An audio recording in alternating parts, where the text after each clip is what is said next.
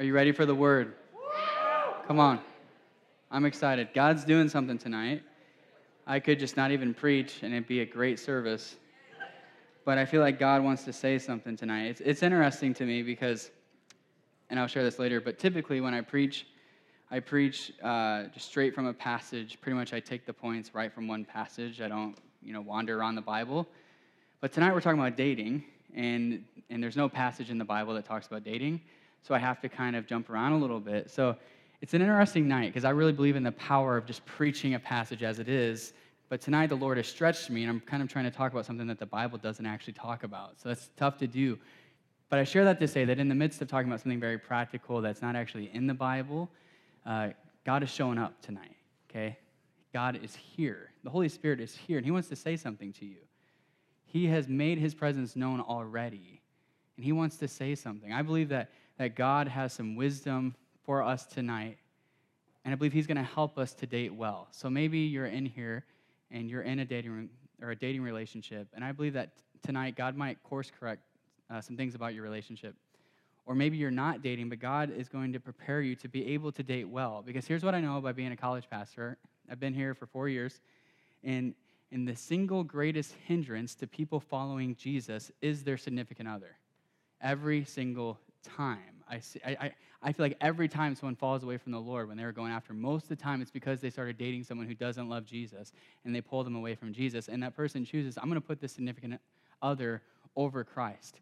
So I believe that that's why the Holy Spirit is here tonight, because he wants to get your attention. Because if we can get these biblical principles that help us how to date well, then I believe that great things are possible. Because Satan loves to attack by getting us into dating relationships that are not healthy and pull us away from Jesus, okay? So I'm excited to talk about that tonight, but I want to share my experience dating to start out, and this will be a little bit lighter, so I'll try to be funny. But to be honest with you, I've never really dated in the traditional sense of the term. So you think of going on a date, you think of two people going to a restaurant, sitting down, they hardly know each other, and they get to know each other over dinner, and it's romantic, and maybe there's a first kiss at the end. That's what you think of when you think of dating, or at least I thought of that. But for me, my dating relationships in high school, I had two, people I called my girlfriend. It wasn't really dating in the traditional sense, but pretty much what I did is I found a girl that I liked through Zanga or whatever social media platform I used back then. And, a girl at my school, you probably don't know what Zanga is, but I would send them a message, we would chat, or AIM, if you know what AOL Instant Messenger is, okay? So we would chat, and then we would hang out, typically at one of our houses. We'd watch a movie. To be honest, we'd kiss, and then they'd be my girlfriend. That's what dating was for me in high school. Both times I dated someone. And then when I got to college, I met Emily at the first Chi Alpha service of the year, and actually ever, the first Chi Alpha service on campus. And I sat down next to her at Buffalo Wild Wings. We've been going there for a long time, okay? So I sat down next to her at Buffalo Wild Wings, and we started talking. And appreciate the earrings and the Under Armour shirt underneath the weird shirt. I don't know. But anyways, point is, so we sat down, we talked. We were like, okay, this is pretty cool. And then we would hang out in groups. And then at 3 o'clock in the morning on October 16th of 2011, in the middle of campus, I gave her a note that said, will you be my girlfriend? That was pretty much our dating relationship. And throw up the next picture here. So this is us hanging out in a group setting. This is like our third date, if you want to call it that, but it's always in group settings pretty much. And we're watching a stupid movie, I think The New Guy or something, if you've heard of that. It's probably not a movie that we should watch. I don't actually remember it that well, but point is, actually, this was on homecoming night. We're watching a movie with friends, and point is, eventually we realized we liked each other, and we started being boyfriend and girlfriend. We went on our first date about a month after we were actually boyfriend and girlfriend, so we didn't do it in the traditional sense. That's the point I'm making, and I wanted to have an excuse to show those pictures. But I share that to say this. I think, actually, let me back up. So Emily and I'll share tonight some of the ups and downs of our dating relationship. We did some things really well, and we did some things really badly, like really, really badly. And I'm going to share those experiences. And I wish, I had someone, I just didn't listen to him, but I wish I had someone who would have come to me and say, Daniel, don't be an idiot. These are certain things that you should do if you want to date in a way that honors God. And I think that everybody in this room, hopefully, if you're a follower of Jesus, if you're not, then you probably don't care, but if you are a follower of Jesus, I hope that you want to date in a way that honors God, right? Like you want to do it the right way, the way that honors God, the way that protects your purity, the way that prepares you for marriage. But the problem is, I feel like in our 21st century America, we don't really know how to date in a way that honors God. We don't know how to do it because there's mixed messages. There's messages from culture that tell us that, or culture has created this different category of relationships. So in the Bible, what you see is you see single people and you see married people. And then you see betrothed people, so people who have committed that they're going to get married in the future.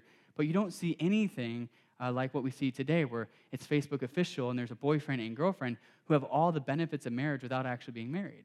Okay, so we have this culture where we have this dating culture, and we're trying to sift, how do we do this in a way that actually honors God and follows the principles of the Bible? So we're really confused. So what I want to do tonight is to try to take our culture, and I think we can date, have a girlfriend or boyfriend in a way that honors God. So take our culture and take Scripture and try to figure out, how do we find a spouse in 21st century America in a way that honors God? So I don't think anybody sets out and says, hey, I want to date really badly, but I just don't think we know how to do it. So hopefully tonight, I pray that God would help us find how we can go on this journey of saying hello to someone of the opposite sex who we're attracted to, all the way to marriage, okay? Because there has to be something that happens in the middle there. So that's what I'm going to try to do tonight, is explain how we do that. And as I said, the Bible, it doesn't talk about dating. So what we see in the Scriptures is parents chose their spouses, or chose their children's spouses, okay? So arranged marriages. That's what we see in Scripture. But I want to say this, I don't think just because that's the way they did it, I don't think we have to do it that way now. So in Scripture, there's a couple different types of Scriptures. There's descriptive Scriptures that just tell what happened, okay? So like when polygamy happens in the Bible's not saying that's a good thing. It's just saying that's what happened, okay? So there's descriptive Scriptures, just describing what happened. And then there's prescriptive Scriptures that say this is what you should do, okay? And nowhere in the Bible does it tell us how we have to get from point A to point B, in the sense of from saying hello to being husband and wife. But what we see is the description that in the Bible there were arranged marriages, okay? So dating, this modern sense of dating, came on the scene in the 20th century, okay? Before, all romantic relationships before marriage were guided by the family. The family was very involved. Like, even if it wasn't arranged, the family was super involved. But now what it's become is this separate thing where we go hide off in a bedroom, or we go hide off in our parents' basement, or we go to a movie without parents present. Family doesn't really get to say anything about it.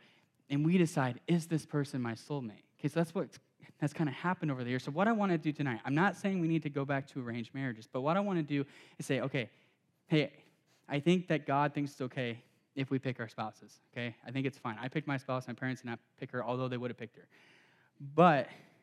So I don't think we need to go back to that, but I want to look at Scripture and say, okay, how can we do what our culture is doing in the sense of dating and trying to find a spouse in a way that honors God? Does that make sense, what I want to do? Okay, so I just want to make sure you're tracking with me here. So this is the third week of our series, XO, XA, and in the first week of our series, if you remember, it was a few weeks ago, we talked about marriage.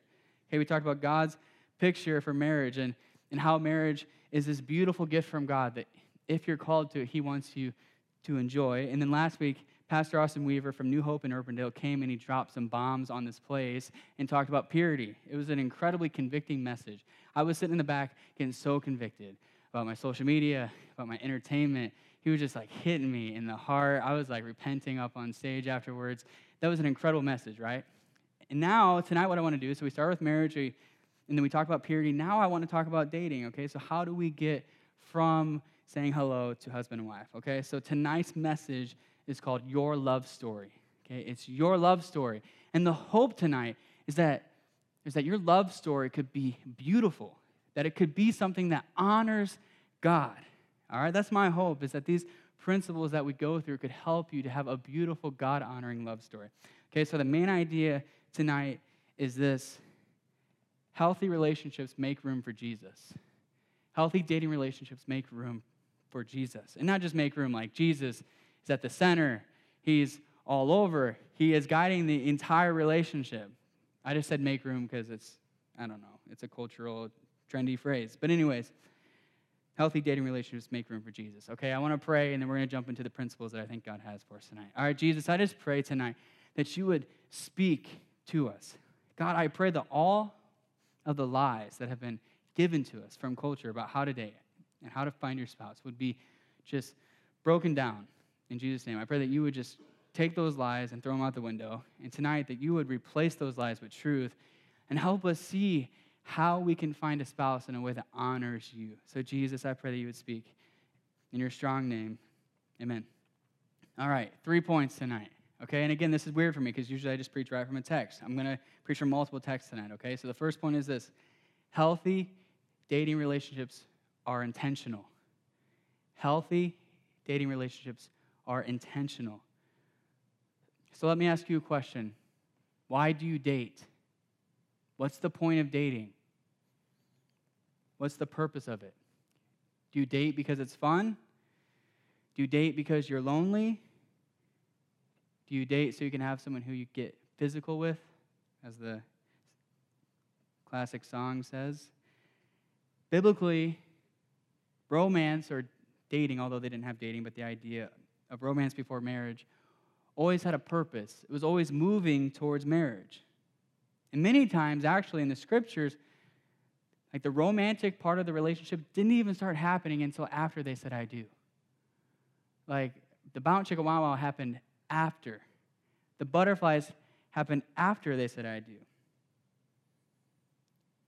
As I said, there was really no such thing in the scriptures of what we see today where people are in these relationships, where it's Facebook official. Every healthy romantic relationship in Scripture was arranged with the purpose of marriage, with the intention of marriage. I don't think we need to go back to arranged marriages, but we should be intentional about why we date. That's a principle. I think that's something that's prescriptive that we see in Scripture, that God calls us to be intentional with our romance. It's not just a descriptive thing. I think there's a principle there. You need to be intentional. We don't just date to date. We don't just date because we're lonely, right? In the Gospel of Matthew, Jesus is asked this very hard question that I'm asked often, and it's difficult. But Jesus is asked, can people get a divorce? And this is what Jesus says to this question. I think it'll help us to see why we should date with intention. He says, he answered, have you not read that he who created them from the beginning made them male and female, and said, therefore, a man shall leave his father and his mother and hold fast to his wife, and the two shall become one flesh. So they are no longer two, but instead one flesh. And what therefore God has joined together, let no man separate. So here, Jesus describes God's heart for romance and for romantic relationships. We are called to find someone who we can commit our whole lives to, who we can give our whole selves to leave our father and our mother and hold fast to our wife, to become one flesh with someone of the opposite sex and become fused at the deepest levels. That's what it means to be one flesh. We get fused at the deepest level with them, and we never separate. For Jesus, he didn't really answer the question here because to Jesus, divorce is not even a thought. It's not an option. That's not God's heart for romance. God's heart for romance is that you would find someone and that you would commit to them, that you would become one flesh, and that would never be separated. So I share that not to get into divorce, but to share a principle that God's heart for dating is for us to find that person. We should not date aimlessly, but should instead date with intention of trying to find someone who we can lay down our life for, while saving all the beautiful gifts of marriage, like the physical gifts and the emotional gifts and the spiritual gifts of marriage that only marriage can have, saving those things for marriage. So it goes without saying that dating without the intention of finding a spouse is stupid. I mean that in the nicest way possible. It's a waste of your emotional energy. It's a waste of your heart. It's a waste of your time. We are not just looking for a new boyfriend or girlfriend. We're looking for a husband or a wife. That's the point. That is the point of it all. Dating is meant to help us answer this question. Should we spend our life together? That's the question we're trying to answer. Not, Does this person make me happy in this season of life? Does this person give me butterflies in this season of life? Am I enjoying this? No, that's not the purpose of dating relationships. The purpose is to say, should we spend our lives together? So all healthy romantic relationships before marriage should be moving either towards marriage or away from marriage. You're trying to figure out, are we supposed to get married? And if you are, then you take steps towards that. And if you find out, hey, we're not supposed to get married, then you run from that relationship. Pro tip, if you're not supposed to marry them, don't date them. Okay? That's the point of dating. Then get out of the relationship. If that's not someone you want to spend 50, 60 years with, get out. Who cares if you hurt their feelings? I mean, I care because I love people and I don't want them to be hurt. But for both of your own good, you need to get out of that relationship. Here's the other thought. Okay? If you're not supposed to be with them, then probably someone else is. And you are robbing that person of their spouse. And your boyfriend or girlfriend is going to have to tell their future spouse someday all the things they did with you, the ways they shared their heart with you, the ways they got physical with you. They're going to have to share that with their future spouse. So get out if you're not supposed to get married. If you are supposed to get married, then get moving towards that, or you better go real slow. You better just be like friends. And we'll talk about that more later, okay, because that's later in the message. But hold on to that. If you're dating with the intention, dating is for finding a marriage partner. Another principle we should think of is you shouldn't start to date until you think you're ready or going to be ready in the next few years to get married. So a couple of scenarios. If you're 10 years old and your mom's packing your lunch, you shouldn't date, okay? I don't think there's any 10-year-olds in here, although I dated when I was like 6 and never stopped. I don't know if it's dating, but whatever that was.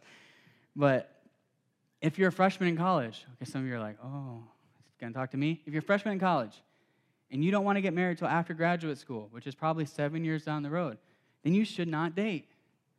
Unless you're like Superman or Superwoman and you can stay pure for 7 years and just be in a relationship with someone you love and someone you want to marry, there's no way. There's no way. I'm just telling you, unless you just have superhuman powers, there's no way you're going to stay pure for 7 years if you're in a romantic relationship with somebody. Because guess what? Romance is for marriage. And marriage, inside of marriage, you're supposed to have sex. It's supposed to be part of it, right?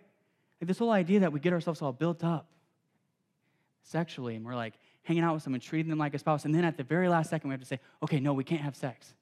That's not God's heart. God wants you to be married so you can go all the way because that's the way He designed you. He created you that way.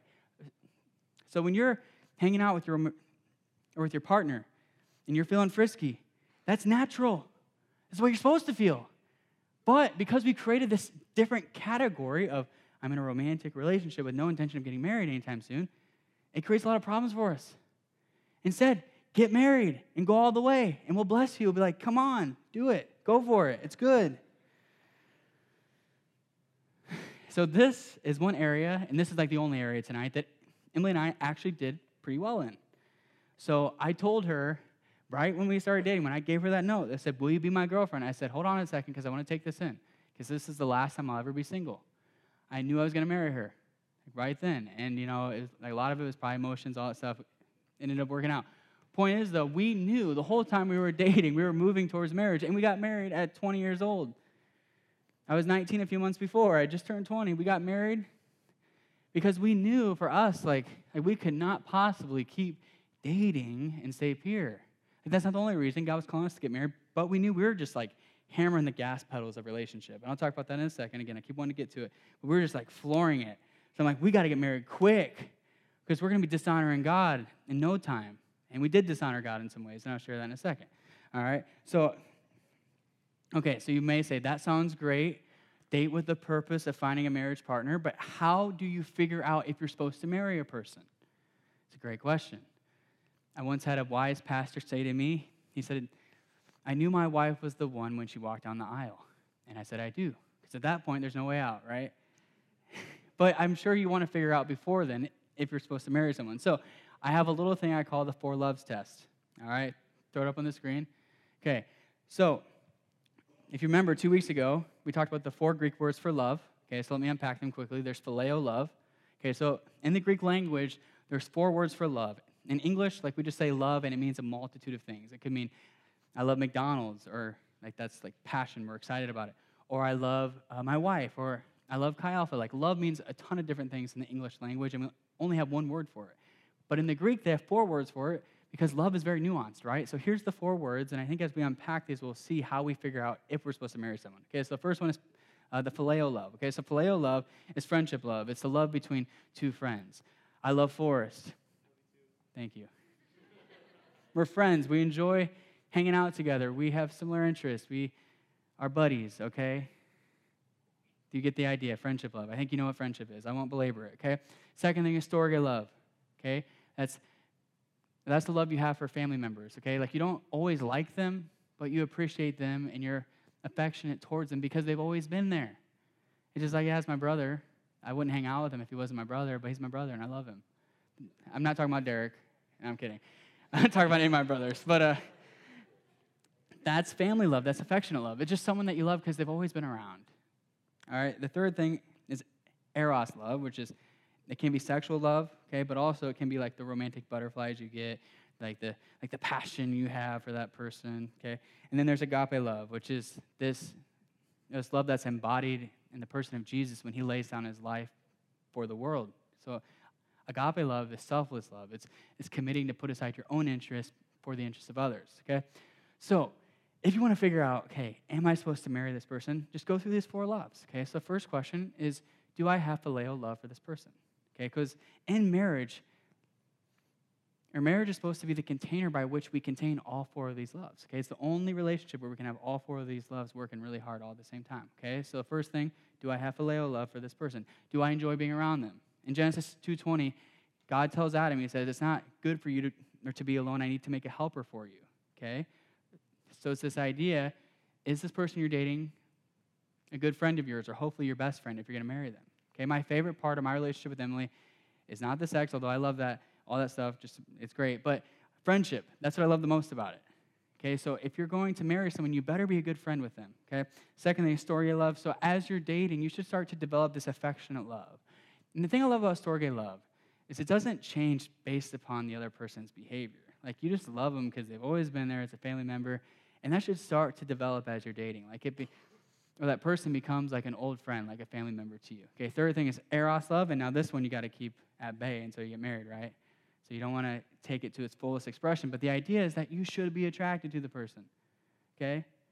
You should have butterflies, and it's not going to last. But during dating, I think at least you should have butterflies then as you're getting to know them, right? You should feel those romantic feelings for the person.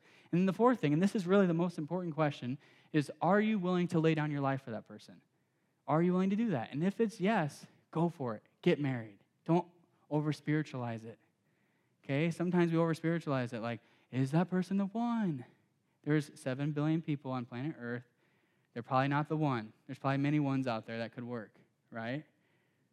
That's just what I'm saying, okay? If you disagree, I don't care enough to fight with you about it. And maybe there's a one out there. But point is, I think it could work if you're willing to lay down your life, okay?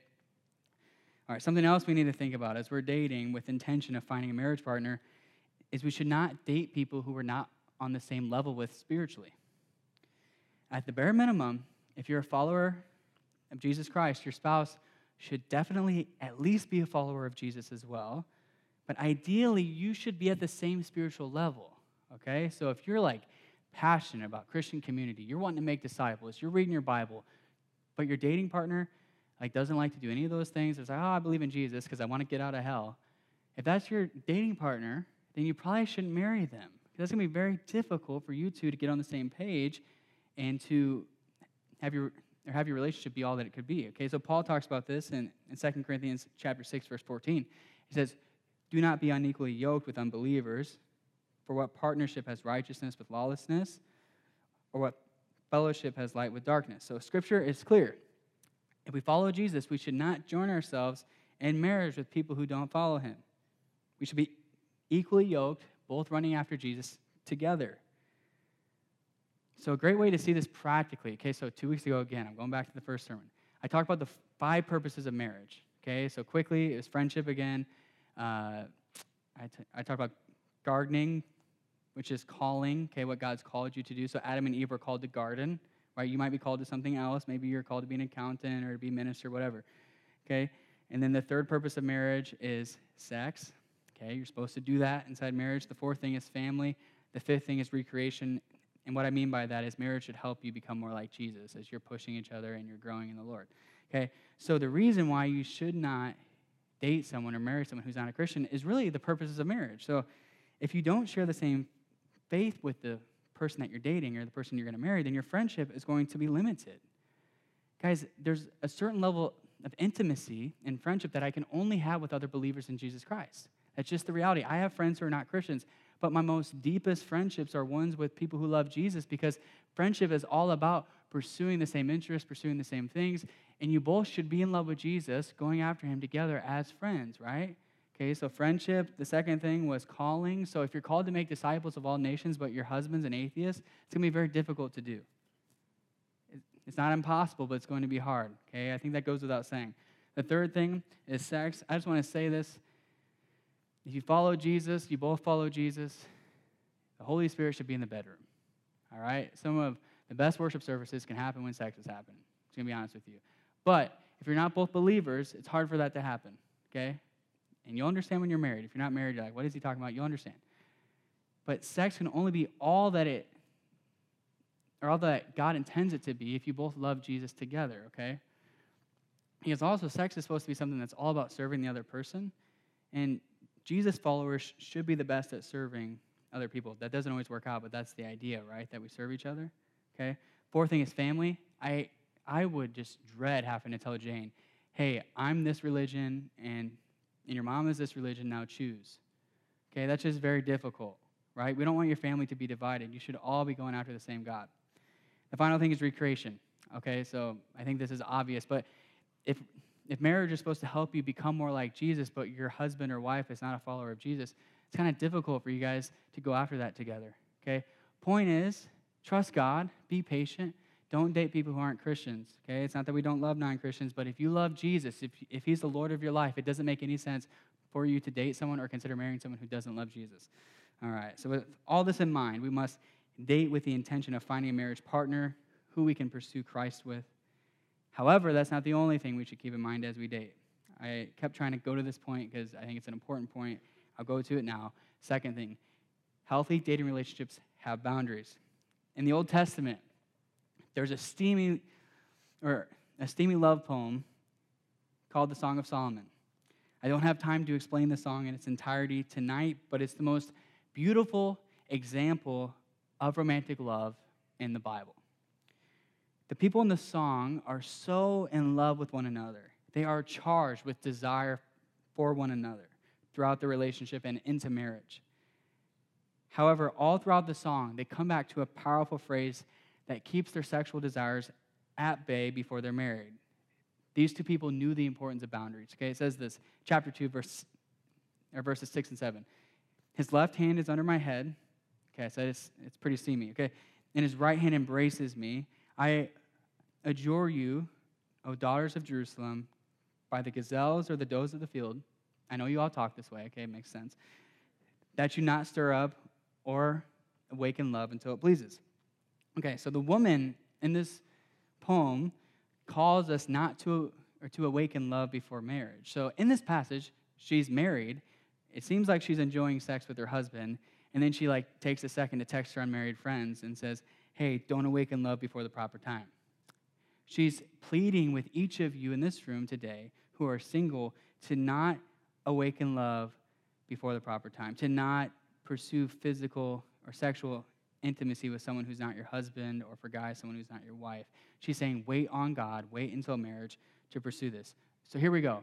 This is the question I get all the time. Put up on the screen here. How far is too far? Because we want to get as close to sin as possible.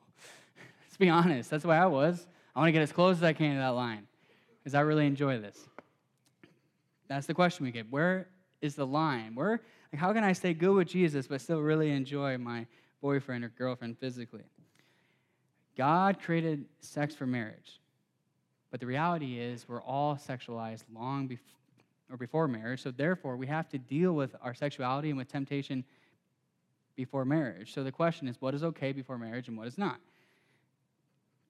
to this woman, the question is not, how far can I go, but instead it's, when can we start? So throw up the next thing. It's not, how far can I go, but instead, when can we start? She doesn't even want you to awaken love at all before you're married. She wants you to wait till marriage, and then when marriage comes, you can go all the way, like I said. It's not natural for people to get their sexual desires charged up and then have to stop them at the last second. That is not natural. That's why it's so stinking hard. Okay? God doesn't look at you when it's really hard and be like, oh, that person's an idiot. They don't have more self-control. God's like, you're an idiot for starting that at all. Okay? So we have to ask the question, when can we start? And when can we start is marriage, right? We need to understand that all sexual activity outside of marriage, and just for sake of clarity, I'll get specific, masturbation, oral sex, making out and getting super excited, and lusting, all these things are off limits before marriage. If you do any of those things, you're sinning. There's no way around it. It's not like God is saying, okay, I'm cool with some sexual sin before marriage as long as you don't do the big deed. He wants us to stay pure in every single way. So Matthew 5, 27 through 28, it's getting awkward in here. You're all like, what? All right, so that's what it says. This is Jesus, okay? So if you want to be mad at someone, be mad at Jesus, not me. I'm just the messenger, okay? He says, you've heard it said that you shall not commit adultery, but I say to you that everyone who looks at a woman with lustful intent has already committed adultery with her in his heart. So to Jesus, if you want to know how far is too far, it's lust. So if you can cuddle and make out and all that and not lust, then you're good. Can anybody do that? Don't raise your hand. That's awkward. I couldn't do it. I could not do that. I still can't do that. If I'm making out, okay, like I'm going to go all the way. I'm not just going to make out. That's stupid. The line is lust. We should not go anywhere near the line before our wedding day. We should not awaken sexual desire until we can go all the way. We don't want to just awaken it just a little bit, but instead we want to be able to see it in its fullest expression. Okay? Awkward, I know. Okay, John Mark Comer, in his book Loveology, I referenced it the first week, he gives us 3 reasons why we should not have sex before marriage. So maybe you're like, okay, I get it. We're not supposed to have sex before marriage, but why? Like, what's so bad about it? Okay, he gives us 3 incredible reasons. The first reason is this, akkad. Okay, so it's this Hebrew word, and Reagan knows how to thank you. He pronounced it better than I did. He got on me about it in our one-on-one. Okay, so akkad, okay? Akkad is one flesh, okay? So when it says you'll be joined together and become one flesh, that word in the Hebrew is akkad, okay? So when 2 people have sex, they become one flesh with one another. They're fused at the deepest parts. So if you do this before the covenant is made, the covenant of marriage is made, then you bond yourself to someone physically who you're not bonded with in every other way, okay? The idea is that when you get married, you bond yourself on every level, physical, spiritual, emotional, and even legal, right? Like, your marriage is a legal commitment. Every single way you bind yourself to that person, okay? So if you bind yourself in the area of sexuality, it's going to make it very difficult for you to get out of that relationship if God calls you to get out of it, okay? So maybe you're doing that with someone who is definitely not supposed to be your spouse, and it makes it really hard for you to recognize that because you've been bound with them on a physical level, and it's hard to get out of the relationship, okay? So that's one very practical reason why you should not have sex before marriage. A second reason, and it's pretty closely tied to that one, is sex obscures your vision and judgment. When you're having sex with someone, you cannot clearly decide if that person is right for you. I think we all have people in our lives who we know that are in a relationship with someone who they should not be in a relationship with. It just doesn't make any sense, but they continue to be in that relationship despite all rationality. They're probably having sex, just the reality. Because they're fused, just like I talked about, they're fused together, and it obscures your vision and your judgment. You can't be reasonable about the relationship. Okay, the final reason is you cannot build a relationship on sex. Okay? If you think like sex is just going to make your marriage incredible and everything else is going to be fine, that's not the way it works, right? If I had to choose something to build my relationship on, it would be agape love, okay? Like laying down our life for each other, but also friendship, And then sex is part of that, but it cannot be the thing that you build your whole relationship off of. So in the dating relationship, you should pursue friendship love. You should pursue storge love. You should pursue agape love and save eros love for marriage. All right? So boundaries are an area that Emily and I really stunk at, okay? When we first started dating, I can remember this. I was sitting in the parking lot of Grace Community pulling the trailer. Or I wasn't pulling the trailer, but our pastor was pulling the trailer for a Thursday night gathering at the time. I'm in the passenger seat. I just started dating Emily, and he tells me, what boundaries do you have? Or he asked me the question. I'm like, I don't know what boundaries are, buddy. I've just been going for it. I didn't really understand boundaries. And he said, what boundaries do you have set in place so you can be pure? And then he told me, he's like, I got them for you. It's like, well, thank you for doing all the work for me. He tells me, he says, don't hang out with her in private, only hang out in the union, which I thought was kind of limiting. I don't know if we can only hang out in the union. Maybe we could go to McDonald's or something, but he said only in the union. He said, never shut the door when you're alone in your dorm. Leave the door open. And don't cuddle. Stay vertical. And I was like, you an idiot. I'm doing what I want. We're going to cuddle tonight probably after Chi Alpha. I thought he was crazy. And it wasn't because I thought that the reason I thought he was crazy was because I just didn't have an understanding for any of that. I was like, that is completely wacko. What planet are you from? Like, when you date someone, you're going to make out. You're going to cuddle. You're going to do those things. You're not going to hang out in public. Why would you do that? You're going to shut the door and watch a movie, have the lights off. That's what dating's all about. That's what I thought at the time. Okay, so I had terrible boundaries. I did not want to have sex with her or anything like that. Well, I wanted to, but I knew it was bad, okay? So I said, don't have sex, but I did not set up the proper boundaries to help me with that. Okay, so me and Emily really, really struggle with the physical part of our relationship. And because of that arrogant decision I made when I thought, hey, I know better than this 33-year-old pastor who's been doing this for a while. I'm smarter. I'm 18, which is what some of you do to me when I try to give you advice. You're like, he's an idiot. He doesn't know anything. Guys, I've done it, okay? I've lived the college life. I've had a girlfriend. I've had a fiance. I've done it. So maybe I might have something to offer. Maybe. Don't be arrogant like me and think your pastor's an idiot all the time, which is what I thought a lot. Sorry, Jonathan. I love you if you're listening. But that's what I thought. Like, you are not that smart, okay? People give you advice who are older than you for a reason because they've lived it and they realize, hey, my way stinks. And you should follow God's principles, okay? So the point is, I don't know where I'm getting at with this. Point is, have boundaries, okay? There's a reason why people give you advice. So if you want my advice, here's my advice for boundaries. To start, I'll say, hey, my campus pastor has some great boundaries, some great ideas. I wasn't good at following them, but I think you should consider it. Don't hang out in private places. I promise you, you'll be tempted. There's a man and a woman in a dark room. You're alone. Come on. Like, it's just silly to think that you're not going to be tempted. As far as physical boundaries, don't go past the point where you get turned on. Don't go to that point. Don't get turned on. So you need to consider right now, what turns me on? Okay, so if a peck turns you on, then maybe you should consider not pecking. If making out turns you on, which I think it should turn most people on, you probably shouldn't do it. If cuddling turns you on, you probably shouldn't do it. If kissing for extended period, okay, you get the point. I don't think I need to keep going. The point is, if you start lusting, if something causes you to lust or gets you sexually excited, don't do it and stay away from it. You're going to look like a crazy person in our culture, but I promise you that you're going to stand up at the altar on your wedding day and say, wow, I honored this person. I treated them like a sibling, and now we get to get married, and we can go all the way. There's no boundaries anymore. So those are the physical boundaries I would encourage you to have. Okay, but there's also other types of boundaries. There's spiritual boundaries. There's emotional boundaries. So in Chi Alpha, we like to say, as I tried to get to a couple times because I got excited, that there's 3 gas pedals in a relationship. Okay, so just throw them all up on the screen quick.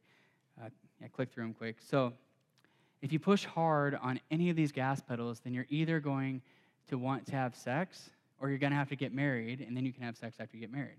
Okay, so if you don't want to get married anytime soon, like you're that person who you're going to graduate school, you're not marrying until after graduate school, that's okay, but you better not push any of these boundaries or push these pedals. So physical touch, like maybe like finger touching can be like the thing you do, like I love you, girl, poke, okay? Because you got 7 years, and not like that, poke, like touch the fingers. Okay, let's back up. Let's just leave that over there. Okay, so, all right, just forget about that. All right, so point is, go slow on that physical touch. I'm changing the subject. The second gas pedal, time spent together. Don't spend every moment together. It's going to be too hard, okay? Me and Emily, we spent all of our time together. We were terrible at that. third thing is spiritual conversations. I'm not telling you to never talk about Jesus, to never have a setting where you might pray together, but you need to keep this limited because if you're having deep spiritual conversations with this person, the natural thing is you should want to pursue physical intimacy as well. Okay, it should be all tied together in marriage. So go slow on that gas pedal as well. Okay, so I think you can fill in the gaps here, but the point is, if you don't want to get married for a while and you want to stay pure, don't push on these gas pedals. All right. And if you've already pushed these gas pedals and you've already messed up before marriage, I want to encourage you that it's never too late to make changes. So for Emily and I, the end of our story is not, oh, we had terrible boundaries and then we just stunk it up and got married. No, we actually began to set boundaries towards the back half of our dating relationship, and we were able to kind of rein it in, okay? So it's not too late to make changes. I just want to encourage you with that. Okay, last thing, and this will be the shortest thing. Healthy dating relationships begin and progress in God's perfect timing. One of the biggest reasons why we don't date well is we're not patient enough. We try to rush what God is doing in a relationship. We either begin the relationship too quickly, and we probably end up dating someone who we shouldn't, or we try to progress the relationship really quickly and act like we're married before we're actually married. So we either don't wait for the right person, or once we find the right person, we act like we're married before we actually are. Yeah, so we don't wait for the right person because we fail to realize that God may want to do something in us before he brings us a spouse. We fail to realize that before we can find the one, we have to become the one. Before you can find the person that you're looking for, you should become the person that the person you're looking for is looking for. Does that make sense? That was like a tongue twister there. When I was in high school, I so desperately wanted a relationship. So desperately that every single woman I met that was semi-attractive, that maybe said they were Christian on Facebook, like in their religious views, I was like, that's my wife. That's my wife. That's my wife. I just so badly wanted to find a spouse. I was always trying to rush it. I wish I would have gotten the truth of Proverbs 3 into my heart that says, trust in the Lord with all your heart and do not lean on your own understanding. In all your ways acknowledge him, and he will make straight your paths. If we trust in God and lean on his understanding while still obeying and following him, he will make your path straight. He'll take care of the details.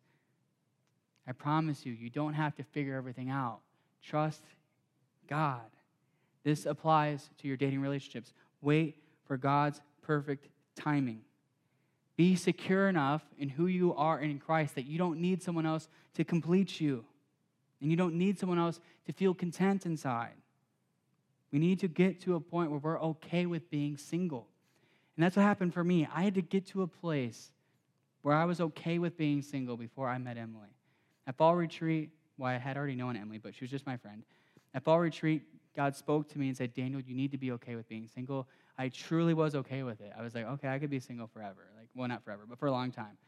And I was okay with it. And then about a month or two later, God revealed Emily to me, and I realized that she was supposed to be my spouse. But it took getting to a place where I was okay with being single.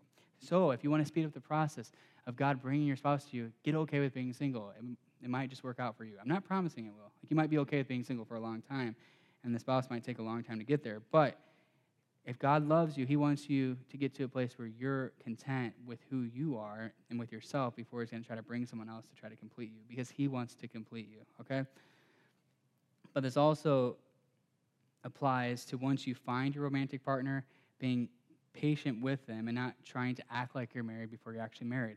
I promise you, you're going to have plenty of years to be married. You're going to have plenty of years to hang out all the time. Friday nights get crazy at the Quimby house. It's me and Emily hanging out. We're watching Netflix, chilling. We go to bed at 8:30. You'll have plenty of time to do that, okay? Plenty of time to do that. While you're in college, you should say, hey, I'm going to give everything I can to develop community with other Christians of the same gender. And you can have, friends of the opposite gender too, but that should be your main focus. And your focus should be, hey, there's a bunch of people outside of these walls who are going to hell, and I got to go preach to them and share the gospel with them. Your focus should not be rolling around with your boyfriend or girlfriend in your dorm. There's too big of a mission for you to get sidetracked with a dating relationship when God doesn't even see that as anything.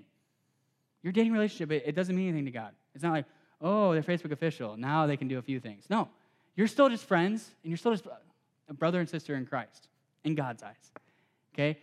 So God wants you to focus on other things while you're single, and then in the right time, you'll get married and you'll get to enjoy all of those things. Point is, you need to be patient. You need to wait for God, okay? So the thing I most regret about my relationship with Emily is I was so obsessed with her and spending time with her that I stunk at making disciples on the campus. It's funny, I'm trying to teach all of you how to make disciples, and I stunk at it as a student. I only hung out with Emily pretty much all the time. I had like 2 friends who I hung out with like once a month. I was like, hey, you get like 10 minutes on the last Friday of every month because I got to hang out with Emily the rest of the time. And I was terrible at making disciples. I pray that you would not make the same mistake that I did.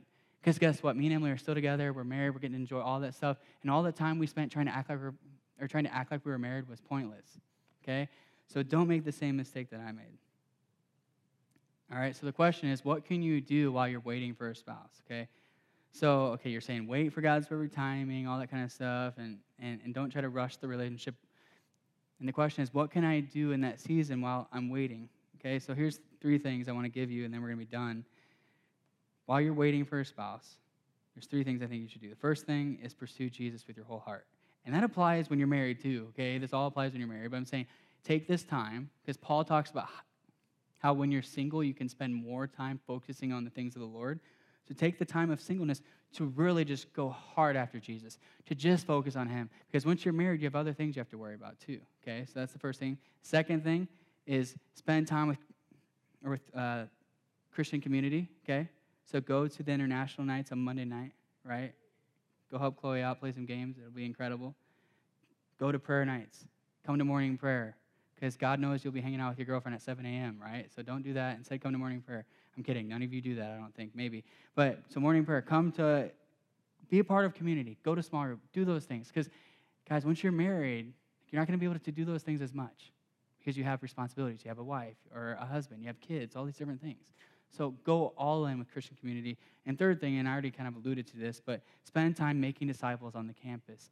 There's such a unique opportunity you have right now to give all your effort to making disciples on the campus as you're living in close proximity with other people who don't know Jesus. I promise you, you're never going to have another opportunity like this, because people go and they grow up and they move into houses and they build fences around their houses, and neighbors don't talk to each other in America.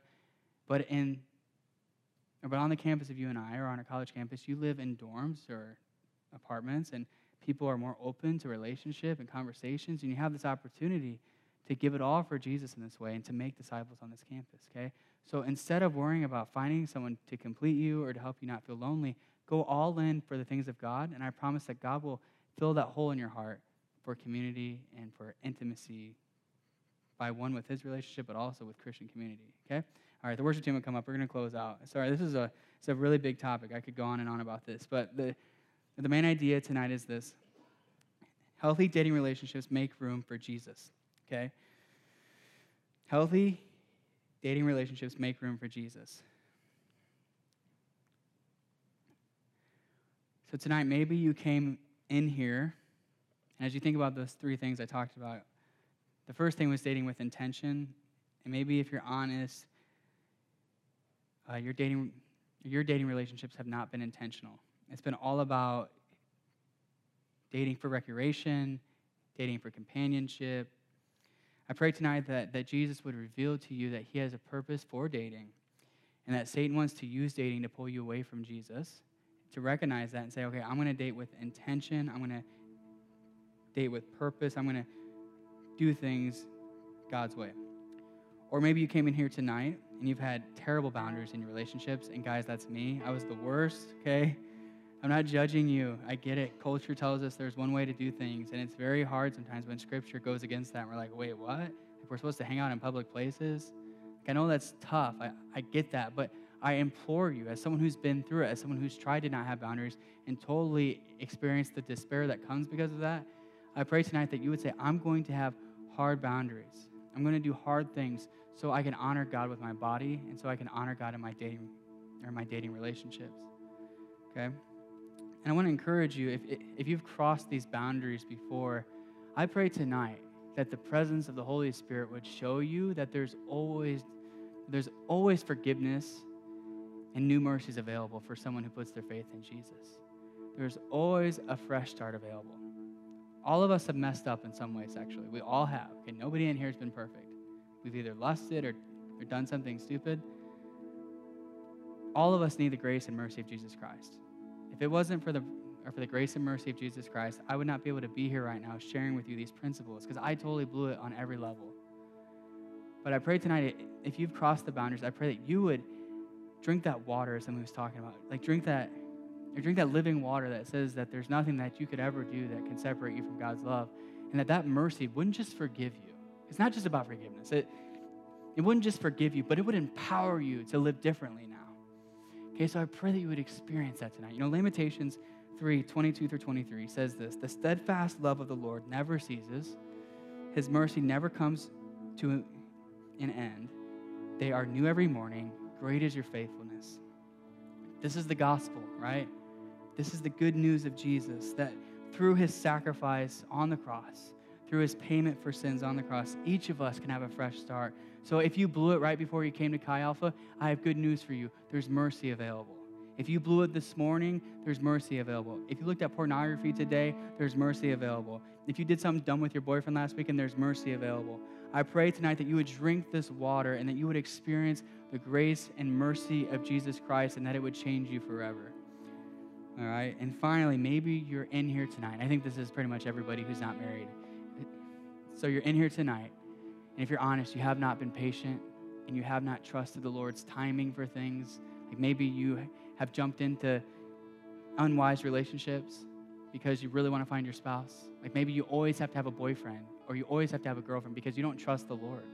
I pray tonight that you would recognize that as sin.